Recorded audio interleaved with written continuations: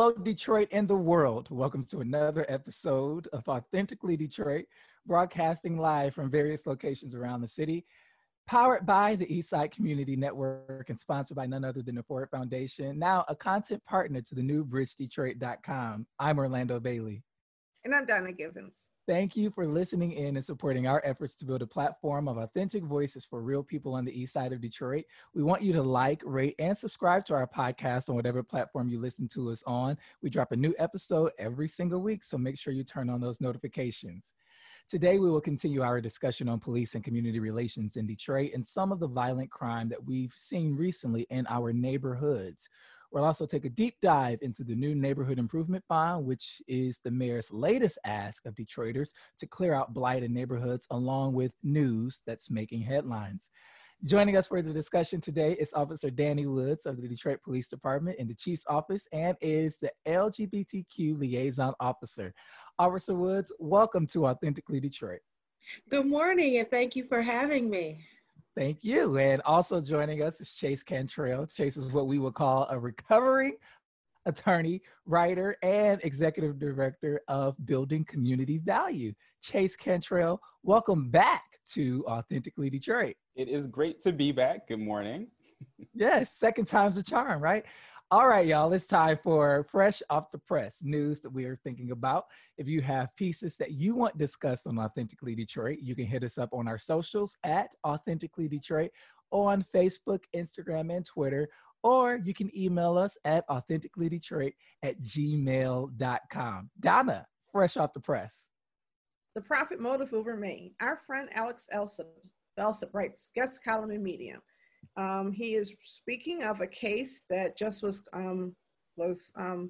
decided by the Michigan Supreme Court. It is known as the Raffaelli LLC versus Oakland County case, and it's a case in which Yuri Raffaelli, who is an absentee landlord, owed $8.41 in property taxes due to a miscalculation.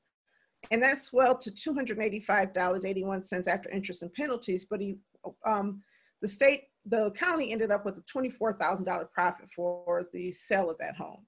And so it's a real estate taking. The Supreme Court said that that was not constitutional and that the state is going to have to compensate people whose properties were sold for more than their tax debt because you cannot profit off of that. And, that's a victory, right? Because it does not make sense for the state to profit off of people's losses in that way and to charge people, basically isn't it like a usury clause or something like that that says that governments cannot, have excessive taxation? At any rate, what Elsop found is that in Wayne County, interest and fees end up being the greater problem, not the sale of real estate beyond the tax debt that is owed. In fact, between 2013 and 2015, the Wayne County earned $40,823,409 in interest and fees from property taxes that had to be entered into a payment plan. And a lot of the people in those payment plans are low-income people or people who have difficulty making the ends meet. And so that is, kind of ridiculous. And that is not going to be solved through this Raffaelli case. Those are my thoughts. I think my thoughts are, I think it's a good start. I think it is good that we've had a Supreme Court ruling that went against asset forfeitures. Now we have a Supreme Court ruling that is going against excessive income or profit after the sale of tax foreclosed property. And hopefully this means that we're going to have additional changes in the law. Yeah, go ahead, Chase. Well, what's powerful about the case is that it was argued before the Michigan Supreme Court, like Donna said, but it wasn't just based on Michigan law. So it was ruled unconstitutional under our constitution of the state, but it was also ruled unconstitutional under the United States Constitution, the Fifth Amendment.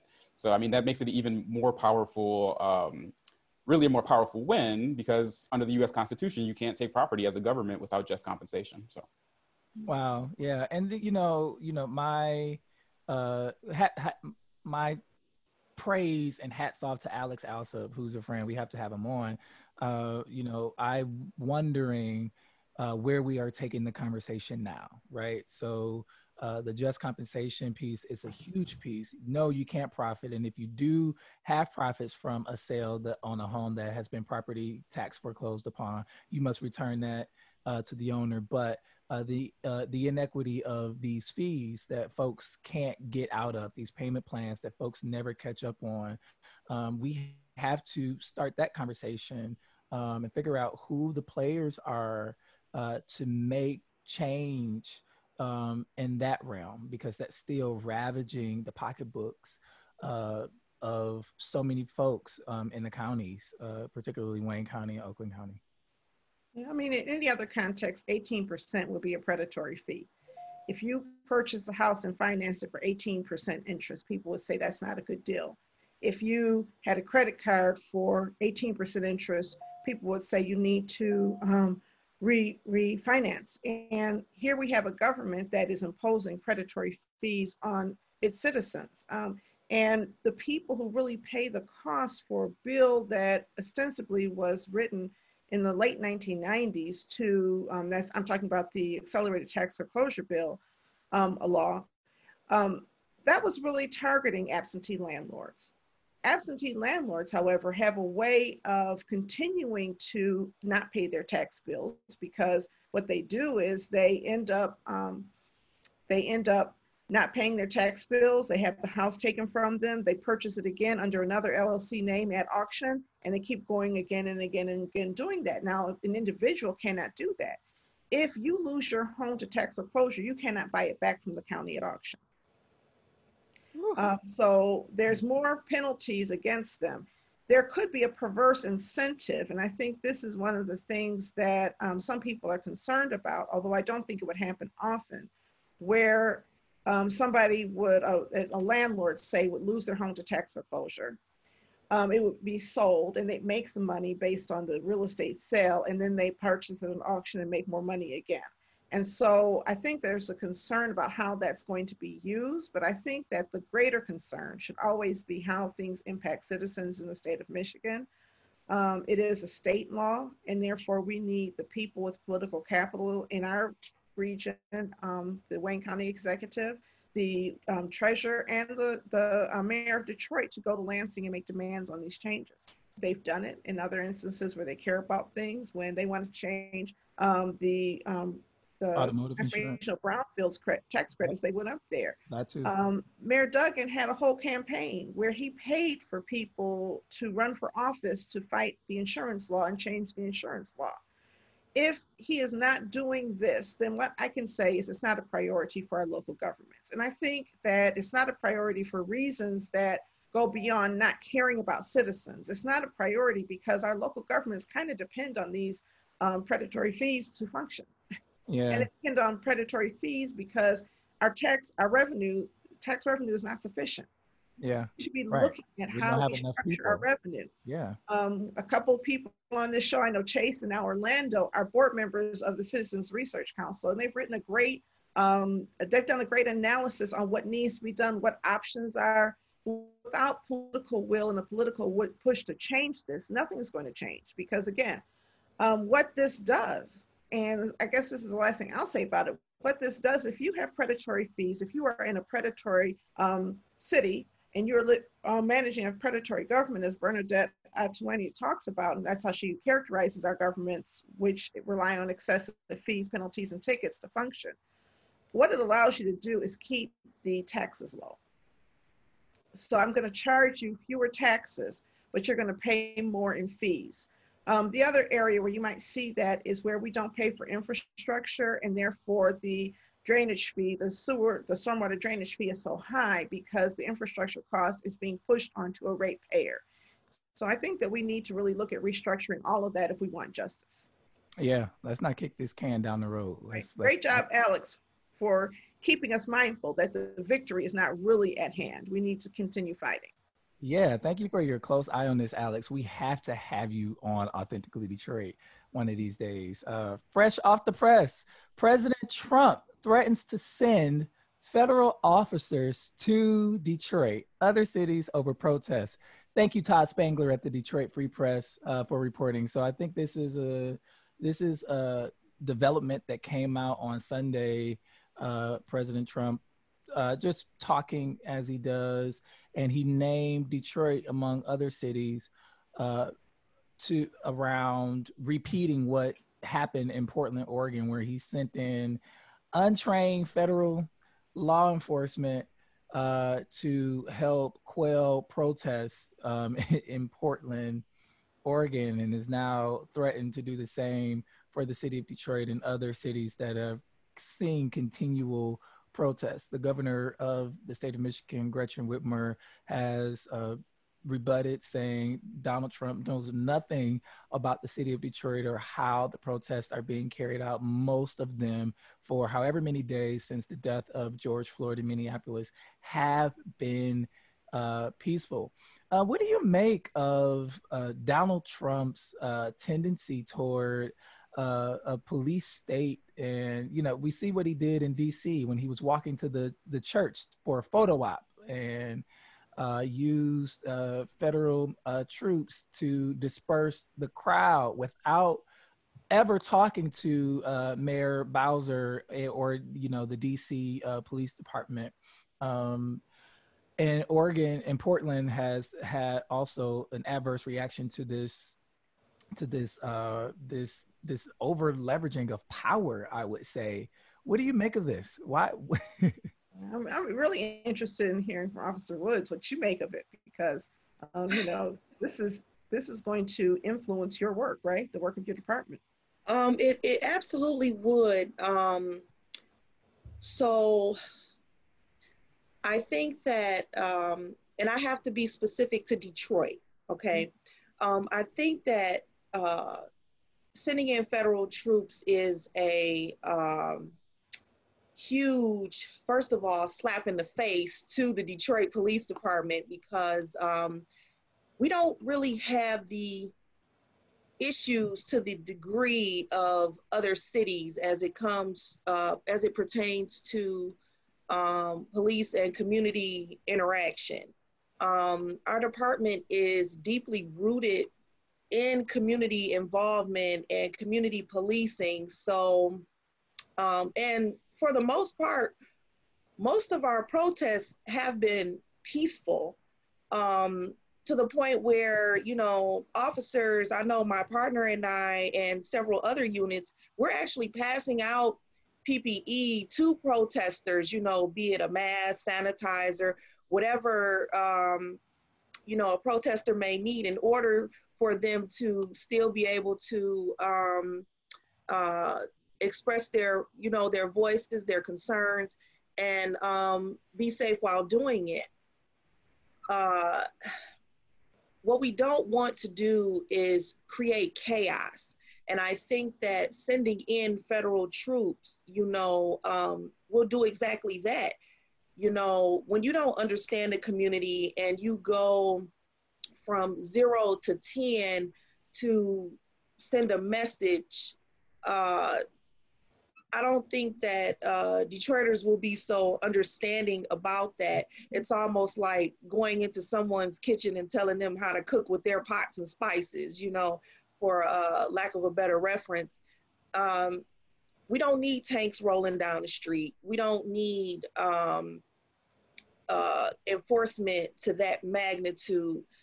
We have a good rapport with our citizens. And to be honest, a lot of the citizens of Detroit, when these protests are going on, a lot of them are very understanding of the messaging and the foundation of which the protests stand on. However, most of the issues are not specific to Detroit. And I think I can say that with a genuine heart and a sincerity, being a woman, being Black, being a Detroiter my whole life, and being an officer and being part of the LGBT community, all of these things encompass who I am. And I don't think that federal police is the answer to try and grab hold of what's going on today. I don't think that that's the answer. Can I say that I'm thrilled that the Detroit Police has LGBTQ liaison? I didn't know that existed until you were here, and I do think that that is a progressive move. So I do want to give some credit. I think that the police community relations vary by citizen, by community, yes, by experience. I have not had mostly bad experiences with policing, but I know people who have. My hairdresser's son was assaulted at a gas station. They paid out, I think Jeffrey Feiger represented him. He got, I don't know how much money, $50,000, $75,000, and it went away. And it's just the cost of doing business in policing, where sometimes you have some officers who engage in certain kind of behavior in certain areas. He's in the 4205. And I don't know, he looks exactly like Lil Wayne. So maybe they just thought he was Lil Wayne and they don't like him. But he's about that small.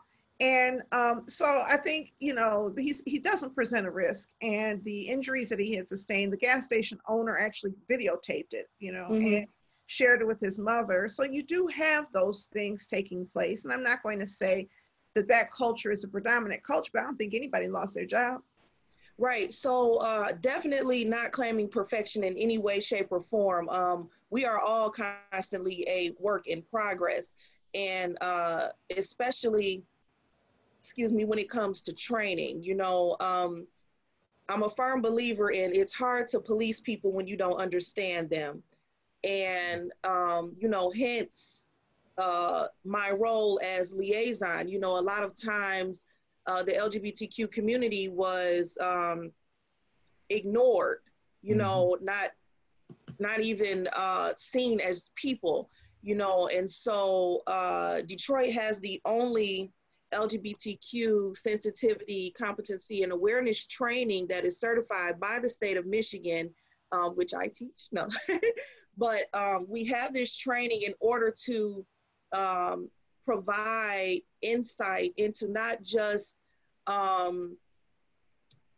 the culture, but also the history and terminology. Yeah. And, just different things, case law, just different things to help not just law enforcement entities, but businesses, organizations, anyone that deems that they need this understanding to better communicate with the community that they don't understand. And, I often say it's a shame that we have to have training to teach people how to treat people. But, an age-old cliche, people fear what they don't understand. And so they either offend or they don't engage. And there's no progression that way. We have to be able to communicate. We have to be able to interact. And so by letting you in and giving you some background and understanding into the culture, then it's like, oh, okay, I didn't know that, but now I do. And so now I'm not afraid to engage with this person. But I will say this, a lot of people get mad at the police for enforcing laws, forgetting that we don't make them, we enforce them. And with that being said, sometimes you do have to set a tone, if you will, to maintain order, because that's the role of a police officer: protect and serve and maintain the peace and good order of, neighborhood and society. Right. And so you have to be able to, create a space where now we can both come together and at least try to meet each other halfway on said issues or circumstances. If I could just jump in really quickly, Donna, and Chase, because this is going to be a huge part of the discussion we're going to have later on in the show. Let me just try to put a button on this Donald Trump story really quickly so we can get to this discussion and have it in a more robust way. I think we need to take the sentiment of the president seriously. He has proven to have dictator qualities. He sounds like a dictator. He named cities that have significant Black populations. And so just a reinforcement of his bias and racism that came out in these sentiments. And we need to push vehemently and watch vehemently what his actions will be following this statement. I have no doubt in my mind that because he said it, that he really does have intentions on keeping a close eye on what happens in these cities and sending in federal troops. He is touting what happened in Portland as a success. And so we need to make sure that we are prepped and ready. I'm hoping that the police department and the mayor's office are having conversations about what this would look like if this does happen. I don't think it's something that we can brush off or not take seriously. Can I just say one thing about this? Yeah. It is responsibility of the public officials of this city to stop mischaracterizing what's happening in the city of Detroit. When I hear repeatedly that these are outside agitators coming in, trying to mess things up, that gives the mayor, the president, almost the permission to come in, to control outside, yes, a green light's bringing people in. We've got to stop doing that. Protest is an American thing. It is something that is guaranteed in the Constitution. We don't have to like it. We don't have to believe it, but can we stop talking about outside agitators as if somehow our city is being occupied by people who are destroying things? It is offensive to those people who have been organizing these things and calling people into the city and asking for their solidarity. And also it does expose us to a risk for federal enforcement. Thank you for that point, Donna. Chase, your point, and then we're moving on. To button it up, I mean, so it was interesting. Officer Woods, made it clear that the goal of police departments, the stated goal is to maintain order and to avoid chaos, right? But Donald Trump is a failed president, and all failed presidents want a war. And since we don't have an external war that he can turn to, and he can't win the war against the pandemic because that has been painted as a war and he is losing that as well. Mm-hmm. This is the war. He's creating a war that he feels that he can win. Yeah. So to Orlando's point, we do have to be very vigilant in understanding what his mindset is. He will carry through. Is our governor, is our mayor ready when that happens? And that's a big question. And just once again, the culture war cannot take place in Detroit. The culture in Detroit has to be inclusive. The culture in Detroit has to be accepting and welcoming, because if we engage in culture wars for our own cynical purposes, we invite the president to use his own purposes to escalate that war. Yes. Donna. Okay. Fresh off the press. Tackling Detroit's blight crisis. Will Duncan's latest step proposal deliver the goods? Joe Gillian at Detroit Free Press is reporting. So I think I saw a quote in there from somebody that's on the show right now. Yeah, I did. I saw a quote in there. Was Don quoted? What? I've known Chase for 4 years, and it's the first time I've disagreed with something that he said in public. But no, I mean, it's not a big thing. But I think you made some good points. I just feel like what this proposal has done is tried to accommodate the pushback that the mayor received during the blight bond. Now he's reintroduced a neighborhood improvement bond, and ostensibly on his face, what he's saying is that they're no longer going to prioritize demolition over preservation, that they're going to preserve as many homes as possible, which is a sentiment of residents in the city of Detroit. And I just have to say the Detroit 21, an organization which I belong to and represent, push for that. So that's a good thing. The other thing he's talking about is really addressing the demolition department, strengthening the demolition department, ensuring more accountability as well as inclusion of Black contractors, and also incentives for contractors to hire Black people from the city. There was a loophole in there, the FCA loophole, where they were going to provide incentives for demolition contractors that gave Detroit as a first priority for interview, but that did not go over well. And so they've removed that, and now it is 51%. And then if you don't hire enough, then you get a fine. And there are concerns about that as well, because the fines don't necessarily stop people from not hiring Black people or Detroiters. It just means that there is a cost of doing business as well. So it's a new proposal. Now, the part that gets a little controversial is who gets to do the renovation. So we're talking about $160 million for demolition and $90 million for securing vacant homes.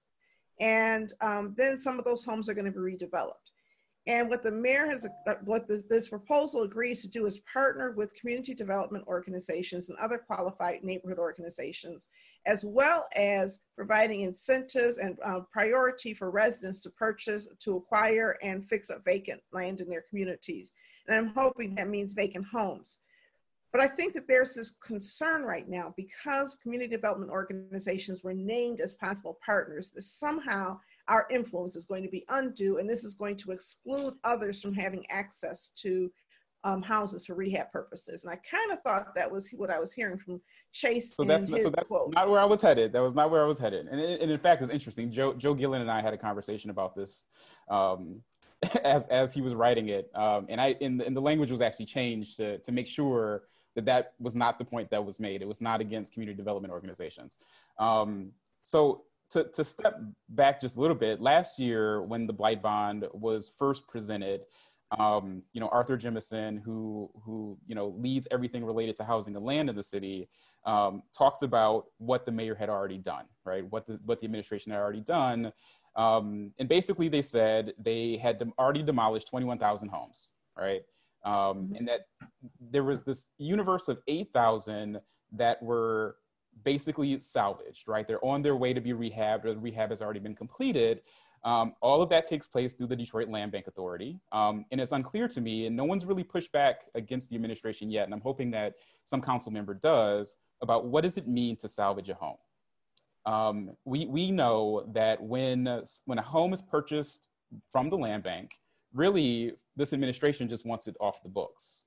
And, there are lots of times when purchased homes remain vacant, remain untouched, remain unrehabbed. So when they say that, we're gonna rehab 8,000 homes, again, these homes still are owned by the land bank. They're not owned by the city. And of that universe of 8,000, that this new, I'm still calling it a blight bond, but neighborhood improvement bond. It's a neighborhood improvement bond, Chase Kendrick. Right, that still addresses blight, right? Like that's the goal, so call it what you will. That of the 8,000 in this new proposal, off the top, they say that 2,000 can be sold within a year. So they're not really even concerned about, doing much to those homes. So we're really talking about a universe of 6,000 houses. So the 90 million that Donna cited is going to be applied to that 6,000, but that's really for getting debris and trash out of the house, securing the house, and so boarding it up and cleaning it out and boarding it up. Cleaning it out, boarding it up, and weatherizing it, right? Or weatherproofing it, putting on a new roof if necessary. So that's about $15,000 worth of work. The city continues to say that in partnership with CDOs, with community development orgs, they hope to get more money from the federal government to do even more extensive rehabs. Okay. That money has not been promised by the federal government. Our administration is lobbying with HUD, with Ben Carson. Arthur has named him by name. We're lobbying Ben Carson to get more federal dollars into the city of Detroit. And that's a promise, but a lot of Detroiters have issues with this administration keeping its promises. So, will we have that in writing? Will we actually get those monies? And if we don't, is $15,000 applied across a universe of 6,000 homes enough to really have the impact that Mayor Duggan says that he wants to have? And that's a question mark for me. And I think the aesthetic, especially on those homes, is especially important, because if we're going to salvage them, let's salvage them and let's not let it look like blight. I think. Right. Well, they're talking about using Clearview, which is a process that makes it look less like blight. They're talking about repairing the roofs. And so, and in talking to some of my partners who do housing development, or who do that vacant home rehab, they feel as though a big cost is in removing trash, securing the homes, and that kind of thing. So I think that but everybody agrees $15,000 is not enough. Yeah, I don't doubt And I that. think that the language is misleading. There is no guarantee that any CDO will get a contract. Right. Everybody has to go through the exact same qualifications process. Well, that's good. However, it is a framework by which CDOs can get access. And so it does not give us disproportionate power. And that's the reason it says, and other, partner with CDOs and other qualified neighborhood organizations. So, and Donna, can I also point out that even within this, the Duggan administration, since he's come into power, CDOs have been virtually locked out of a lot of these processes, and CDOs have been bearing the brunt of carrying out these kind of services when the city had absolutely no capacity. And when the city emerged from bankruptcy, there was this, this sort of identity crisis on part of CEOs who could not get access to city processes or any more contracts because the mayor chose not to utilize CEOs but bring everything in-house. I think this is a step toward more inclusivity, because the fact is residents are more likely to make their first stop when they have a problem to their neighborhood community development organization and to that community engagement manager at that CDC. When I was at ECM, my phone rang every single day. Couldn't get in without my phone ringing.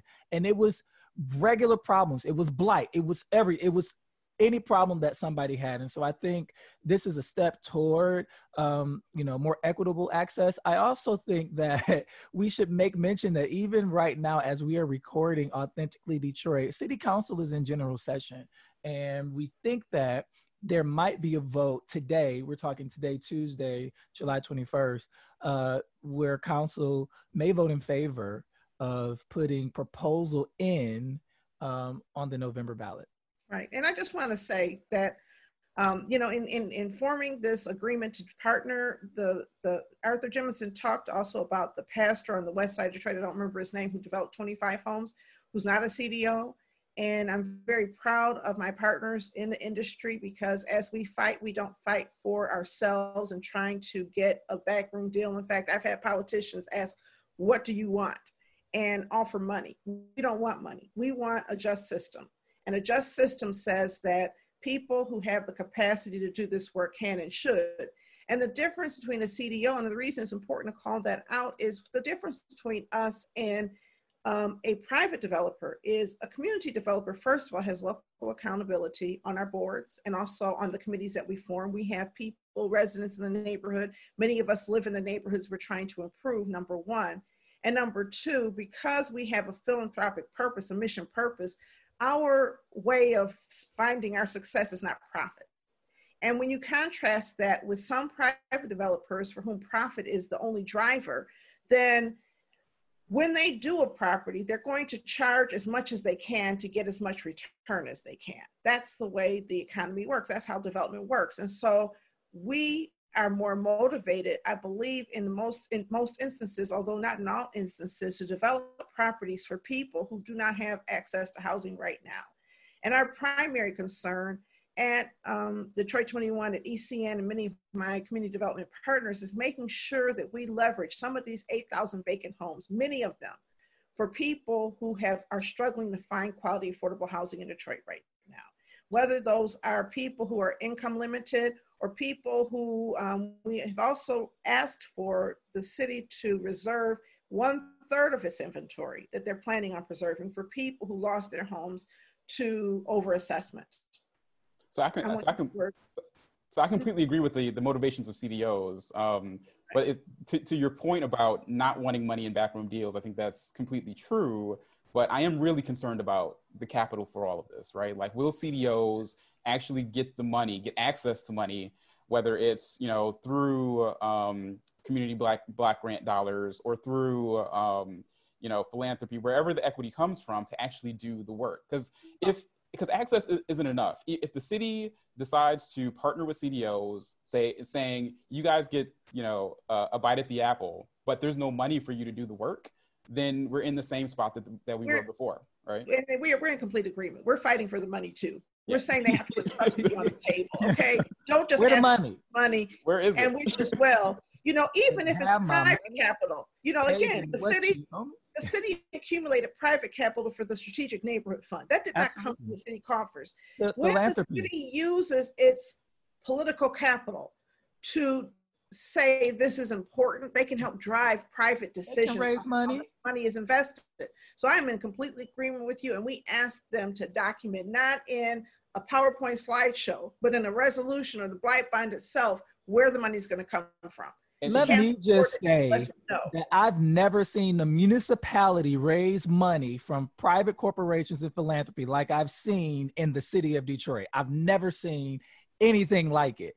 And so there is a concern about this capital, but you know, I tend to lean on where Donna is leaning, that if there's the political will to really make this happen, as the city of Detroit has done with plans that they want to carry out, there it seems they do a good job of raising money from philanthropy and you know, private entities.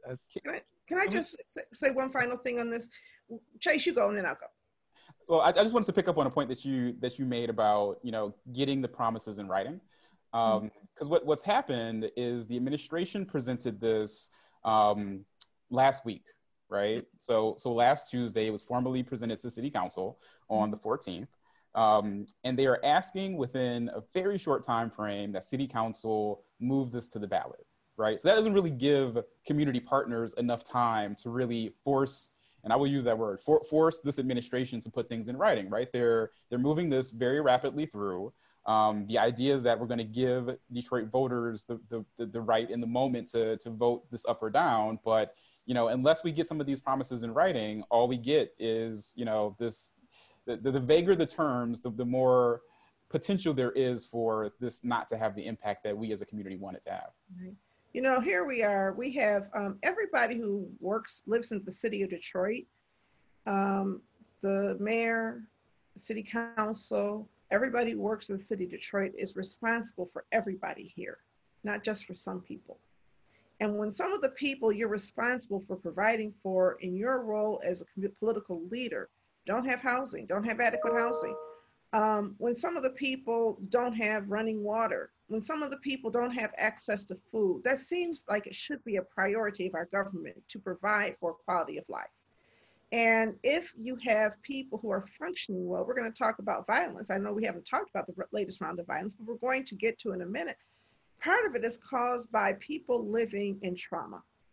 And part of that trauma is caused by poverty, because poverty, intergenerational poverty, concentrated poverty is traumatizing. And so these are not things that we should have to demand from our government. In my opinion, it is unfortunate that we do. It is unfortunate that corporations have a louder voice than citizens, and that people with money have a louder voice than people without money. And that's why we're at this table right now having these conversations. So well, I'm actually glad that we succeed. I'm glad that there is a body like the Detroit 21 able to have those conversations to amplify the concerns that CDEOs are hearing on the ground. Thankful for it. That wraps up our Fresh Off the Press segment. If you have pieces that you want discussed on Authentically Detroit, you can hit us up on our socials at Authentically Detroit on Facebook, Instagram, and Twitter, or you can email us at authenticallydetroit@gmail.com. Now we're going to go back to a discussion that we began a while ago, talking about the relationship that the Detroit Police Department has with citizens in the city of Detroit. The mayor and Chief Craig says we're not like other cities and that police have a great relationship with the community. Today, we'll get Officer Woods' take on the situation from the ground. So Officer Woods, just to begin to continue the conversation that we were getting into earlier, we've heard the mayor talk about and the chief talk about that Detroit is not like other cities in terms of the violence that other cities have experienced as a result of protests. And I would tend to agree with that, Officer Woods. But I think they are conflating that with the relationship that DPD has with the community. And is that an overstatement? Is there still something to be said around tension between folks in the streets and the police department here in the city? Absolutely. So first, I want to, before I answer your question, Donna, you made a comment earlier about agitators and people outside of Detroit coming into the city. And I definitely don't want to diminish people that support causes that don't live in the city. I was specifically speaking about, and I just wanted to make this clear, people that are looking to make Detroit a Baltimore or St. Louis or, you know, a city in that aspect. You know, when you're protesting, that's one thing, but when you're bringing weapons to antagonize or attack, that's a whole different ball game. I don't think that many Detroiters are walking around with railroad spikes in their bags, you know, and coming to a protest with the idea of waiting for the sun to go down to tear up the city and then go back to your city and lay your head down and rest peacefully. That was mainly what I was talking about. So when I said people coming from outside the city. So back to you, Orlando. I would say that we as a department and as a city have so many olive branches and hands in community involvement. So if you take, for instance, our Citizens Citywide Radio Patrol, a lot of cities don't have that, where our citizens still believe in the essence of neighborhood, and to just go a step further and become another sector of eyes and ears to protect their neighborhood, to watch out for anything, you know, that can disturb the peace and good order. You have citizens that volunteer to patrol their own neighborhood. We have our Citizens Police Academy. You know, people don't even know about that, where we invite citizens in and we put on classes specifically before COVID. We would do 2 a year, you know, we would do a summer and a fall, and we invite citizens in and we expose them to crime scene investigation, domestic violence investigation, homicide, active shooter, when to shoot, when not to shoot, you know, putting people in scenarios and in those spaces where it's easy to watch TV and say, oh, you shouldn't have done that. But when you're standing in that position and you have not even a nanosecond to make a decision, you have to act on that. And, you know, good decision, bad decision, you have to make one. Yeah. You don't have an option. And so, you know, exposing our citizens to those kinds of situations, just to, you know, get the other side of the coin, to see what it's really like, and then developing community-oriented programs where we're not talking at our community, we're talking to them, and they have a seat at the table, and they're able to represent for not just, you know, their neighborhood, but for their children, for the space that they occupy in their neighborhood. It is really imperative to have those relationships, because you can't enforce or police where you don't understand, you know, the people. I think we've been hearing that sentiment from the mayor and from the chief. I don't disagree with you, or especially around the amazing strides that police and the police commission have in communities. I'm really close to the 5th Precinct. I am a community relations member. I know Commander Ewing. I know the officers at the 5th Precinct. It's some amazing work. I've gone on ride-alongs. It's some amazing work. But I think that there is, and I told you this when we talked before, a certain kind of citizen that's going to engage in citizen policing, that's going to engage in the community relations council. That's a certain segment of the population. And I think we've heard about that population, but I'm wondering about people like my little bro, who's not going to come to a community relations meeting, who's not going to have the audience of the mayor or Chief Craig to say, I really appreciate what you're doing, or I don't appreciate the way you're doing X, Y, and Z. How is the police talking to that segment of the population, the one that's not going to come to a table that's set sometimes? So I also just to add to that question, we have staff members at ECN who want to go to the 5th precinct meetings, community relations meetings, and can't get in. They have to be invited in. And because Orlando used to be the person who was going there, we're trying to figure out who to write a letter to go to those meetings. So how do you expand the universe of people who are even welcome? So I think that, first of all, we have several different kinds of citizens, if you will. We have those that are pro-police, and then we have some that, I'm not going to say anti-police, but no thank you. I think that in really wanting to create change, you have to kind of have to take a stance in trying to meet halfway, right? So even though you might not like the police, if you want to effectively create change, there has to be some kind of way we can just engage each other to the point where I hear you and you hear me, and we can kind of develop some kind of interaction.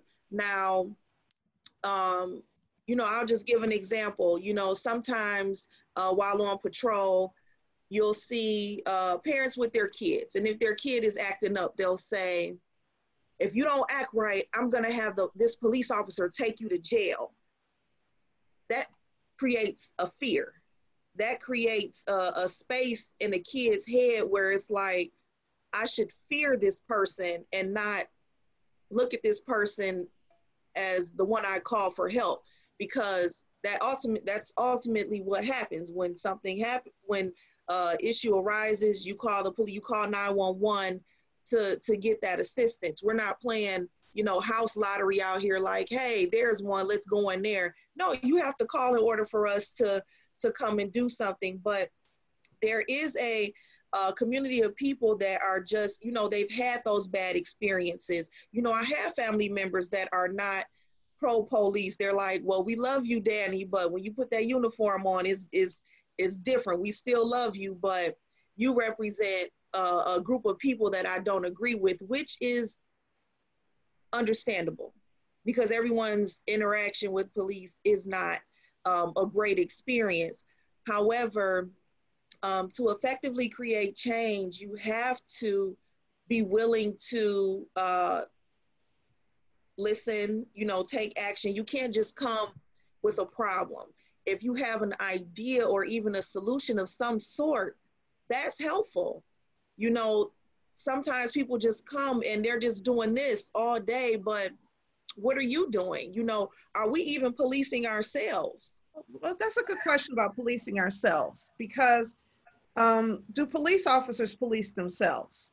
We talk about people in the community having a no snitch culture, but I can't think of a better no snitch culture than the Detroit, not Detroit, than police departments. Police officers don't snitch on each other. You can be right next to us. That's the reason we have to pass laws that say, hey, if a police officer is committing a crime, I think Minneapolis passed a law yesterday that says it's a crime not to intervene. Yeah. We have to tell police officers and have it, and then police unions will fight that. And, just last year, a sweeping review found racist attitudes among white Detroit cops and commanders in April of 2019. And so if I'm in the 6th precinct where a sweeping review was conducted and that finding was taking place, my feelings about a police officer have less to do with my mother saying, I'm going to call the police on you, although I think no parent should do that, than experiences I may have witnessed with police officers. And so I think, you know, the other thing is that we have police inside of school buildings. And when police are inside of school buildings, maybe everybody's nice, you know, 9 out of 10 might be respectful of the students. But if you have one police officer, every time a student walks into school, they harass them, they talk about them. I've seen police officers having students on the ground in little girls, young girls, face down with their knee in their back, hands tied. And it's like, wait a minute, this is a very aggressive stance. And when I was at one school, I'm not going to name this school, it doesn't exist anymore, so this was years ago, they had all of the IDs of students in this binder. And the book was entitled Student Mugshots. So student IDs were construed as mugshots by the security inside of a school. I think that it is not incumbent on residents to make the changes. I think it is incumbent upon police officers to demonstrate they can trust. I think it's great having people ride along in a car and seeing what it's like to be a police officer and seeing how difficult it is. I would love for police officers to pose as young Black men standing in some neighborhoods and see what happens when a squad car drives down the street. So perhaps you could understand the fear and the anger that they have. I was doing a community meeting 2 years ago that one of my younger staff asked me to hold, talking to young people. And I was talking about policing and how we need to be positive about reform. And this young man started just telling me off and telling me about how his father was stopped and how his father was mistreated in front of him. And he watched his father become very servile and was talked to in this horrible way by the police officer. And he was so angry. And when I did not agree that things were getting better, he got angry with me. And I realized I need to start listening to young people and stop thinking through my own eyes, because I believed it. And yet here I had a young person angry. So I say all of that to say, we have some serious problems. I know it's not all on you. I know that you're doing a great job. I do have some other questions around what's happening with the LGBTQ community. But I want to know also, from your perspective, what can the police do to make sure they are showing empathy and understanding for why citizens are so upset? So I think that's a whole other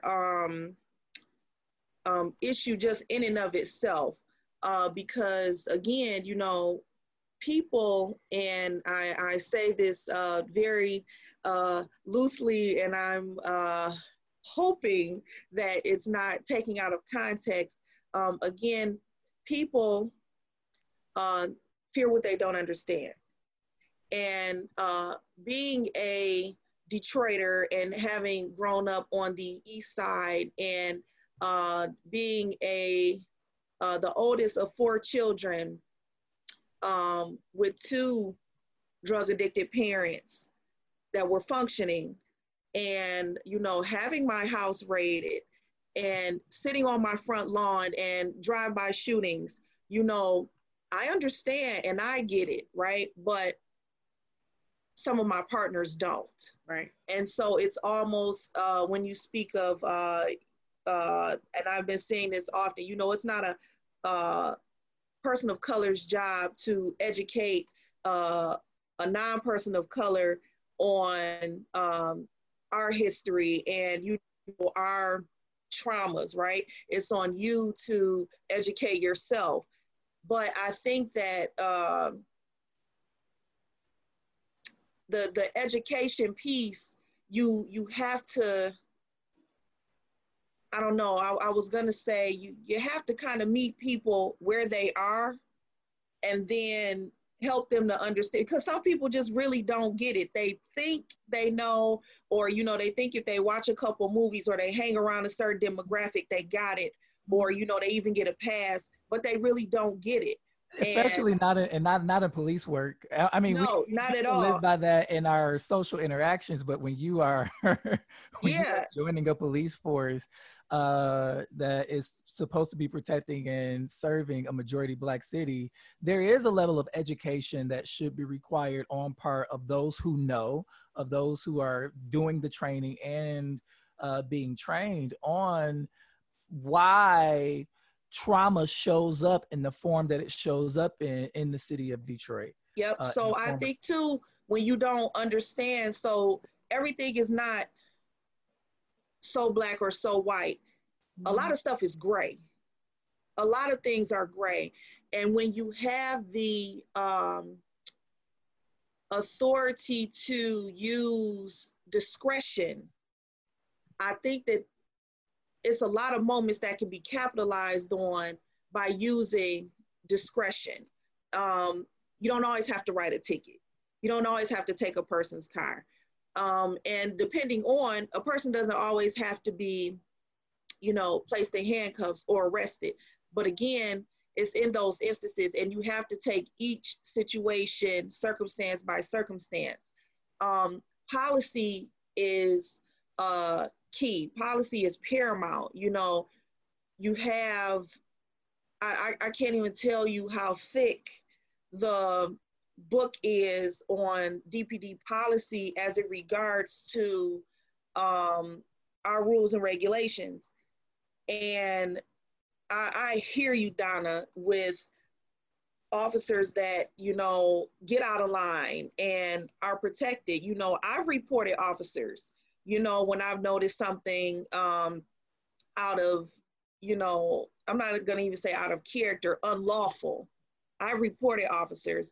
I have, we call it dropping paper. And I've done that on officers, you know, even just being offended by certain, you know, conversations. And, you know, you can label me a snitch.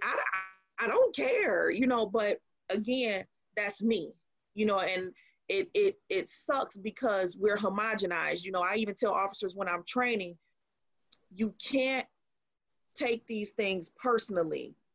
This is not who they're mad at. They're mad at this.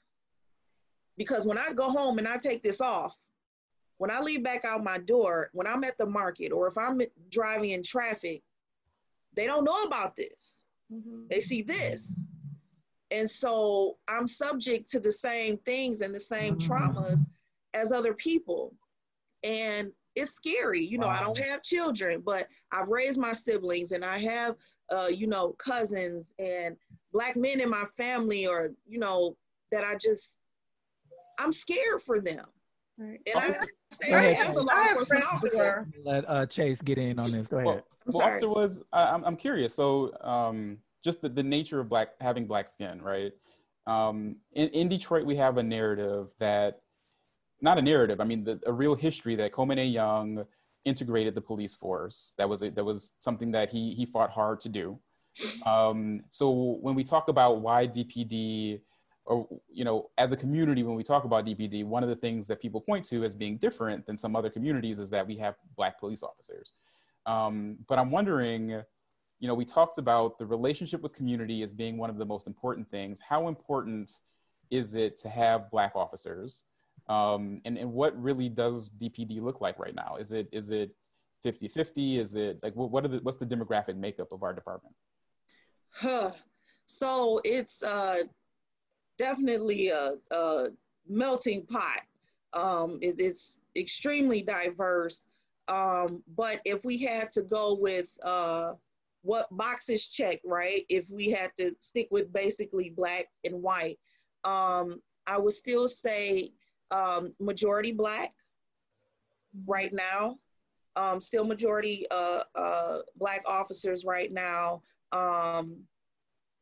And I know this probably isn't part of the conversation, but also we have the most women in leadership positions in the nation with DPD. We just had our Women in Blue ceremony today, and Female Officer of the Year, and Lieutenant 1, and, you know, just hearing all of these women's names in leadership was huge. But to answer your question, Chase, we have majority Black officers. And I think that says a lot for the community that we police. You know, I get it when that squad car rolls down the street, there is an anxiety, an immediate anxiety for some people. There's an immediate trauma that sets in. There's an immediate circumstance or situation that pops in the head that was of a negative experience.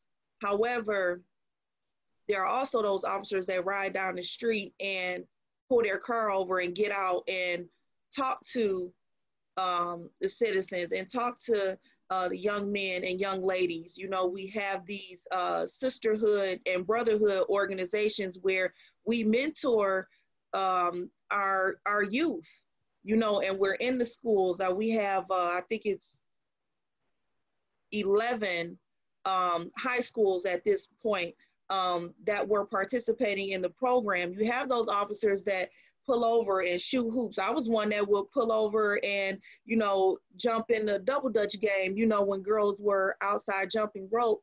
And so I think that it matters to have someone that looks like you protecting you as well, you know. And trust me, I understand the traumas. I have had some experiences of my own as a young person.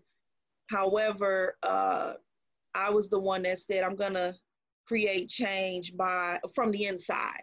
Right. You know, even though I signed up for the department on the dare, once I got in, and here I am 20 years later, so many things have happened and have transformed from just wearing this and having the experience that I've had, that I've endured as a young Black woman from the city of Detroit.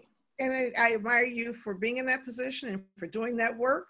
I admire you for working on as a police community relations person, and also for standing up. So thank you for that. We want to hear that there are people who stand up. I have friends who are police officers who I know are stand-up people, right? I mean, in Detroit, if you live in Detroit, you're gonna know somebody who's on the force, right? And yeah, pretty much. So, I mean, that's just our community. And yet racism still persists, even in Detroit. And, you know, racism is not fixed. Racism is not always fear. In fact, I don't even think it's usually fear. I think racism is hate in a lot of times, and hate can't be fixed through exposure. Hate comes from a different type of place. You know, there's men who hate women, and being married to a woman is not going to make you love women. You know, we've got to work through and understand there's some psychological factors beyond our control. And the real question is, how do you root out people who hate?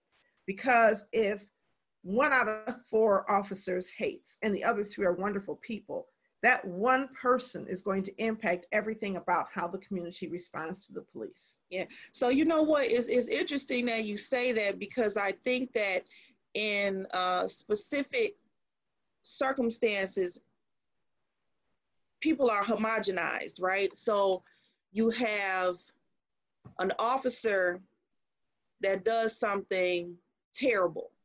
Mm-hmm. And then there's all police are this. You have a Black person that does something terrible. Why Black people always gotta be like this? You have a white person that does something terrible. White people are just, you know, and people are grouped into this terrible incident, and dare I use the word fair, but is that fair? Well, I would say that if the police union did not defend people who did terrible things, and if the police unions were not places where terrible people sometimes congregated, then we wouldn't do that. If a terrible police officer does something terrible and they get there's consequences and they're no longer police officers, I'm fine, okay? I'm not really fine, but at least we know there's justice, okay? There's accountability. If a Black male on the street or a Black woman on the street does something that's criminal, and you know they did it and you can prove they did it, there's gonna be justice. But when a police officer does, the failure to administer justice and the role police unions play in helping to stop justice disciplinary actions or the have to be examined. And we, you know, as much as I can really love you and think you're a wonderful person, and still think that the structure of policing needs to change so that justice can ring down inside of our cities everywhere in the U.S. I will 100% agree with you on that. 100%. Officer Woods, what do you say about the infrastructure that policing has been built on in the United States of America? We have calls for abolishing police as we know it, defund the police. I am embracing language around reimagining the police, reimagining how we police and how we sort of uproot its racist foundation so that we can figure out how to make it work for today. There's so much language going around, and I know that you're privy to some of it. Well, how are you feeling about it? What are you internalizing? What's your opinion on all of that? Well, I definitely think holding people accountable is paramount. You know, you have to, you, it's sad that, you know, sometimes some departments, they get hit so hard that the slightest thing that the next person does, they're the scapegoat or they're the person and it's like, okay, we can't take any more hard hits. We've got to do something. And this person is the, you know, has to suffer the grunt for all of the wrongdoing. But I think that accountability is key, you know, calling it out and putting it smack dab in your face and holding this person to whatever the circumstance is of wrongdoing. There was a young man on Let It Rip one day when you talk about the culture of snitching. And I will never, ever forget this. And it stuck with me. And this is probably like 4 years ago. And the culture of snitching, whether it's on the street, in the organization, wherever, because we know doctors that mess up, we know people in business that steal money and somebody they don't say nothing, you know, it's not my business, you know, it happens in every aspect of life. But he said that snitching stands for someone needs information that can help. And I thought that was so awesome. And I think that you can change the culture and infrastructure by not being afraid to speak up. I think that a lot of times when people don't have support in trying to take those actions, they tend to shy away from even engaging.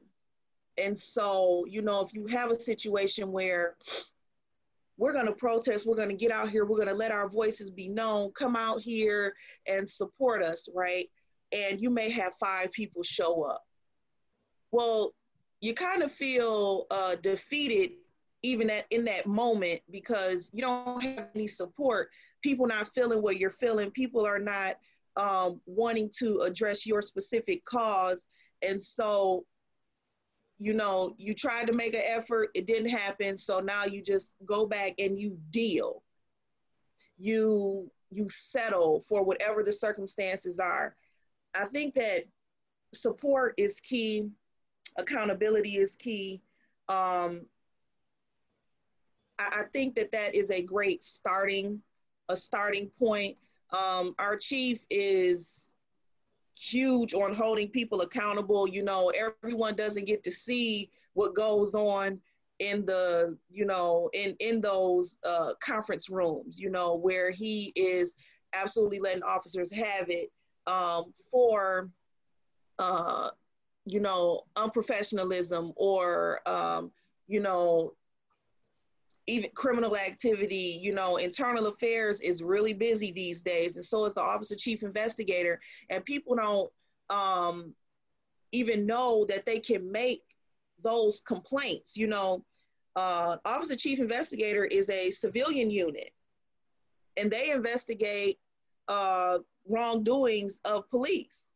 And officers are held accountable every day, but all of that is not going to be you know, that's not going to be on the news. That's not going to be, you know, for the general public to see, but it happens. You know, officers lose pay and benefits all the time. And, you know, whether it's for something administrative or, you know, criminal activity where they, you know, are arrested and charged, you know, all of the things aren't, you know, publicized. But I think, again, holding people accountable and having that support, you know, even right now, if we started a group and said, hey, this is what we're going to do. And, you know, I may have a reach in this particular area. And I say, well, I'm going to reach out to this person because they have the connection here where we can, you know, get the, you know, the attorney general's ear and blah, but nobody shows up. Right. It's just, it's, you feel defeated and you lose, and then you wind up settling for whatever's going on, and you internalize, and there sets in the trauma, there sets in the resentment, there sets in all of these things. And it could have taken initiative, little conversation. Even when, I forget if it was Donna or Orlando that said it, you know, how do we get the people that are non-police to these community meetings? Well, I think that when you have someone that is in those spaces, so say like you, Orlando, it would be cool for you to say, hey, I want to organize this in the neighborhood or at this church, and we want to invite, you know, the police officers to come, you know, or even if it's just one or two. You know, I would hold a LGBT community chat every year at Palmer Park. And this was to bring law enforcement and community together to figure out a way to better serve our community, to find out what our community wants from their police, and to, you know, set the lane where we can meet each other halfway and make this thing happen. I didn't have it at a police station, because if I do, community's not going to come. And I understand that. I'm not going to have it, you know, I'm going to have it on neutral ground. I'll have it where you want to have it. That's because good.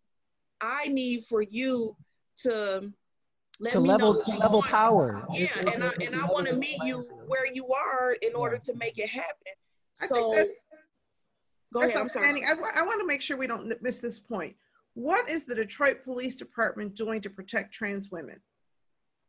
Well, we actually have trans women on the job and trans men, and even protecting. Wait, I didn't know that. Really? Absolutely, absolutely. Okay. Absolutely, wow. Yes. We are very diverse. You leaving, honey? Bye. My wife is leaving. Bye. Bye.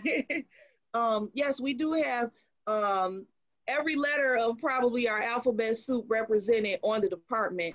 But in protecting all of our citizens, because, you know, if we break it down into these different components, we still want to ensure that all of our citizens are protected. If you're speaking specifically, Donna, to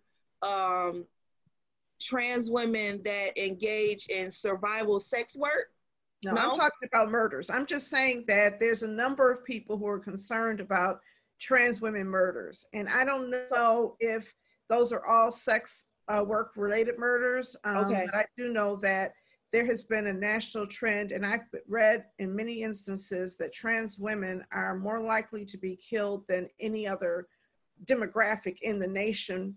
Yes. And so the rate is so high that I think, although all lives matter, sometimes we do have to be very specific about Absolutely. how we protect vulnerable groups. Yes. And, you know, people can always say after the fact it was a transaction. I don't know whether there's sex, but I think that right. all people should be safe. Absolutely. So just to add to that, we had at one point an LGBT advisory board, and this was made up of not just LGBT community members, but also allies. And on that board, I chaired that board. The chief saw it fit to have this particular group of people in place. And on that board, we had 3 trans women that was included in that space. Since then, the board was, I forgot the word I want to use. However, moving forward right now, we are in the process of creating an LGBT community council that will again include every aspect of community, including allies, to better serve our community as a whole, and even offer different ways in which the police department can do better in assisting and serving our trans community. So, you know, everyone has a seat at the table, so we can make sure all of those voices are heard. So that's what's going on right now. All right, thank you. Yep. You're muted. Afterwards, I wanted to bring up some of the, and I know we're limited on time, we're going to wrap it up. Some of the spikes that we've seen in violent crime in the city of Detroit. The shooting on the west side that almost, we don't know what would have happened if Chief Craig hadn't hopped on that press conference so quickly with the facts. This past weekend was particularly bloody on the east side of Detroit, and on the west side, we saw footage of what happened in the Coney Island. I didn't mean to click on that footage, but I inadvertently saw it. I can't unsee it. What do you think can be done? What is being done? What sort of things, programs are in place? I also think we have to think in this. I want to hear your response about the reaction, but also preventative measures that police and community can take to quell some of these spikes of violent crime. So first of all, it's very disheartening, and I get emotional about it because these are, you know, our cousins, our brothers, our sisters. These are our folks, you know, and there is like zero regard for human life now. And people have become so desensitized to violence that it's just another thing. It's like, oh yeah, that's terrible. Okay, so what time is dinner? You know, like it's like moving right along, and it has become normal. And it breaks my heart. You know, every morning we get what people would probably deem hot sheets, right? And it has the most violent crimes or trends or whatever has happened in the last 24 hours. And I read this at the top of my morning after I post my morning inspiration, right? And I'm a very spiritual person. So after I get up and I spend time with Jesus and I post on Facebook, then I read these hot sheets. And it's almost like, well, it's not almost like, it's a flip in the turn of events. Here I am coming from this spiritual, happy, fulfilling space to this darkness and this evil. And when I look at the description, more often than not, and it even pains me to say it, Black male, 18 to 25, you know, driving this or wearing that, and it's a constant. The regard for human life, essence of neighborhood, is lost to a lot of our people these days. And a lot of times people find it really hard to try and combat that because they don't want that at their doorstep. But I have a question. Oh, is it these days? One second, Okay. one second, please. And so what the community can do to help, because I know a lot of times people are fearful of retaliation, but you have hotlines you can call and ways you can give tips and information without even having to expose yourself, you know, because a lot of times, you know, crimes are committed. It's not just you and that person there. A lot of times there's a witness there, and this person is terrified to come forward, understandably so. You know, you don't want your name on a report. You don't want to have to testify in court, but and you want to feel protected if you do. So I think that sometimes remaining anonymous can be beneficial to helping to solve some of these crimes, because a lot of times that's how we solve them, with the help of the community, to be honest, you know, because we don't get commercial breaks in real life. So when things happen and we're out here pounding the pavement trying to figure out what happened, and we're giving little to no information. I don't know how many times I've read in a report, person standing on the porch, heard shots, felt pain, discovered they were shot, but is unclear on the information. But if you're part of a gang, or if you're involved in, you know, some kind of activity that is unlawful, or if you're just an innocent bystander, normally there's somebody around that saw it and they want to help, they want to say something, but they're terrified. And so, and people knowing that you can remain anonymous in reporting information, and even in reporting information and you just tired and don't care about who knows that you said something, you know, that's a giant step too. But we have to work together. Yeah, I just want to point out, I hear people say that there's no regard for life anymore, that the murder rate, I'll be 57 in September, and I don't remember when Detroit has not had a high murder rate, the highest in the nation. It didn't just become bad. There were way more murders when I was 10 years old than there are now. There are more people, but I'm just saying the murder rate has been bad. And so I think it's important for us to try to disentangle what the root causes of the crime are, and not look at it as, well, now we don't have regard for life. We have people with intergeneration. I don't mean you. I mean, that's the way I hear it. That's the way it's typically perceived. And I think every generation, every 10 years, I hear the same thing, and it stays the same. We have a lot of broken people. And that's where social work needs to come in. And that's where interventions need to come in. And I think that's where some people are saying defund the police and reallocate resources, because until we start dealing with brokenness, if we look at crime as just violence is just a criminal and not also psychological, mental health reflected, we're not going to get to the root causes.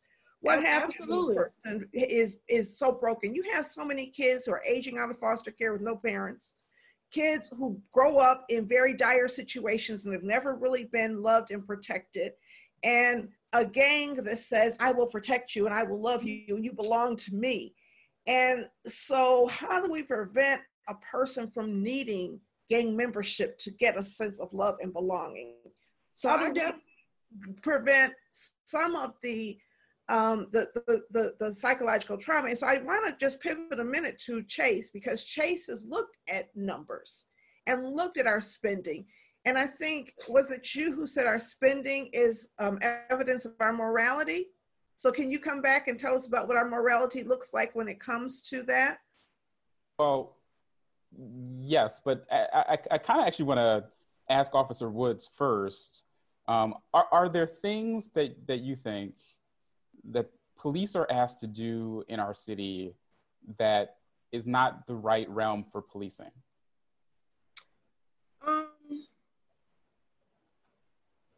So yes and no. And I have to say that because a lot of times we are put in positions, again, where we have to make decisions, and we're not trained social workers, yet we have to act in that capacity. We're not psychiatrists and psychologists and doctors, but sometimes we have to act in that capacity. And understanding mental health, Donna, oh my God, I appreciate you putting that on the table, because that is one of the major contributing factors to a lot of things that go on today. And in the academy, you have to understand the academy is 6 months. But the course in all of its essence is literally 2 years. So you take all of that information and jam pack it into 6 months, not to mention the other things that you have to be learned and certified in as it pertains to defensive tactics and case law and, you know, cultural diversity, mental health, like all of these different things crammed into 6 months. And so there's a maturity level also with some people. Like I came on a job very young and it grew me up really fast, but there were still a lot of things that I did not understand. I came on a job, I can't buy liquor, but I can arrest you. That's how young I was. And so to answer your question, Chase, is we do and we don't. You know, it's we're not certified in every capacity to handle those situations, but a lot of times people don't know who else to call but the police in order to get that help. And we know in the Black community, we're not big on seeking out a therapist, you know, to talk through some of the underlying issues of what's going on. It's like, we know, we don't talk about it. We know, we don't deal with it. We know, but it'll pass.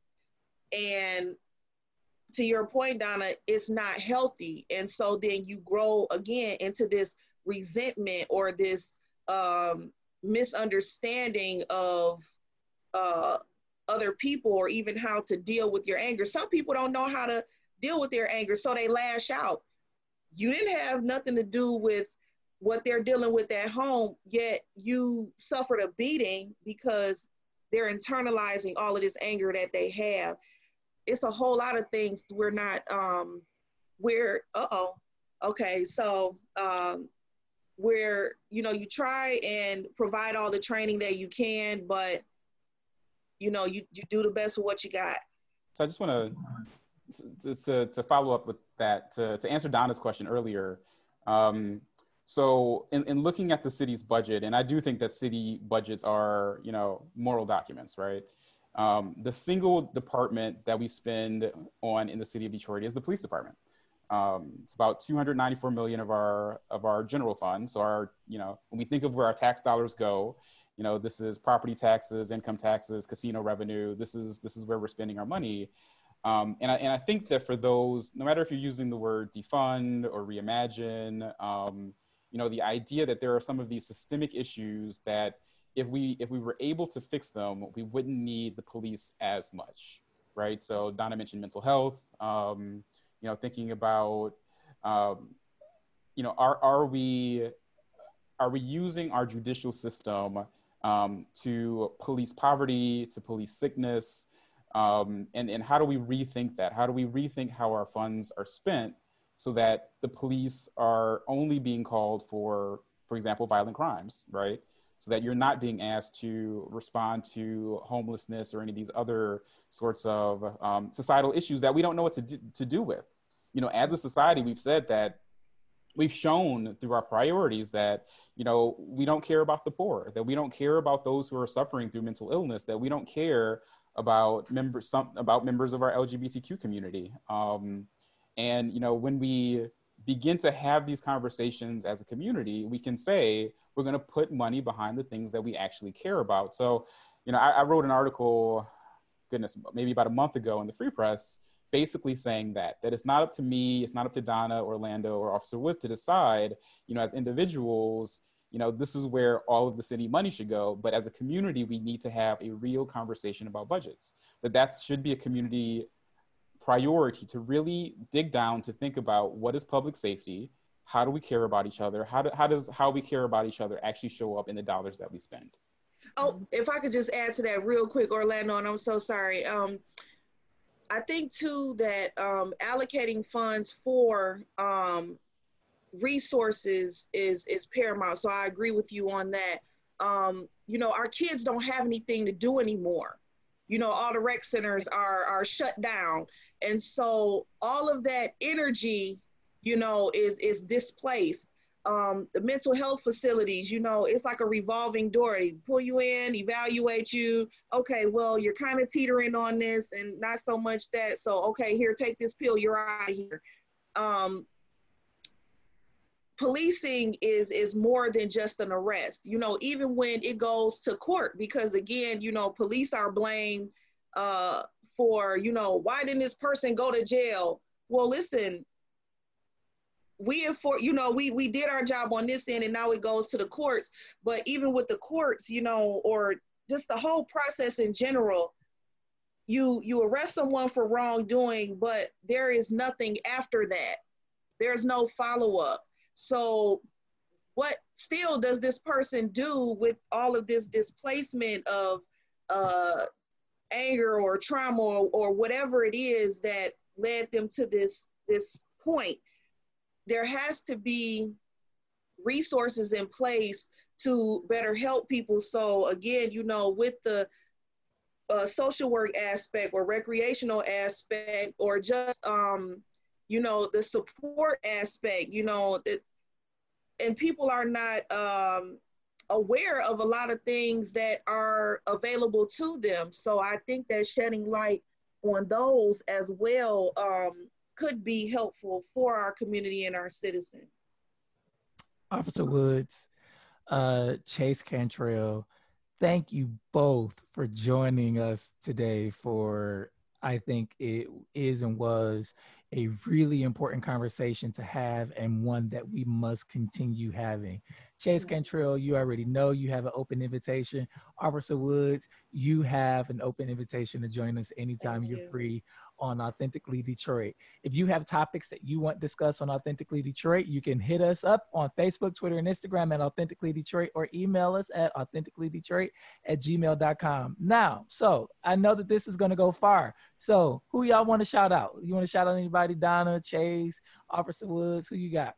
I want to shout out Dr. Bernadette Atuene for her book, for her article, Research on Predatory Cities, for her advocacy around fixing tax foreclosures. I want to shout out Alex Alsop for his analysis, and I want to shout out Chase for his analysis also around what's going on with our budgets and really pushing for change in those areas. And then I want to shout out my colleagues at Detroit 21, who are now sitting at a council table and trying to advocate alongside many other people for the correct uses for any bond monies that might be generated to fix up our neighborhoods. Chase or Officer Woods, any shout outs? I would like to shout out Authentically Detroit. Thank you so much for having me. I would like to shout out all the men and women in blue that are creating change on the front lines, all of our community activists and advocates that are pushing to make Detroit a better and safer place. I appreciate you. My mama, no, I'm just like, hey, Ma. My wife, my family, just everybody that's pushing to create a more productive and positive Detroit. Awesome. Thank you, Officer Woods. Chase Cantrell, shout out. Man, lots of people to shout out. I was going to say Alex too, Alex Alsop, you know, for all of his diligent work. Also want to shout out Curtis Lipscomb with LGBT Detroit. The way that, you know, I heard about Officer Woods and all the great work that she's doing is through Curtis. So shout out to him. And also, you know, to, you know, we talked about the Blight Bond. We talked about how community development organizations are doing important work in the city. Shout out to Maggie DeSantis, who has been working hard to get legislation passed in Lansing that will get more money to community development orgs throughout the state of Michigan. So that has been a wonderful thing to watch in the background, and she's doing her magic to make change happen in our state. Yes. I would like to shout out all of you for being amazing in your respective positions and roles, and for playing the role.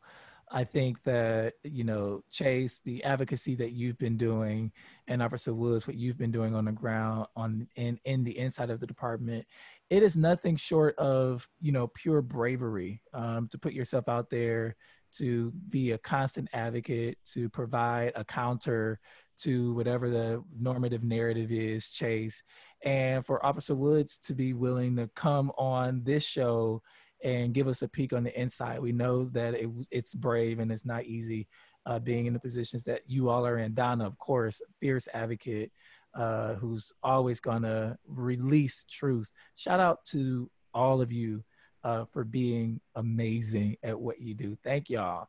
So that does it for this episode of Authentically Detroit.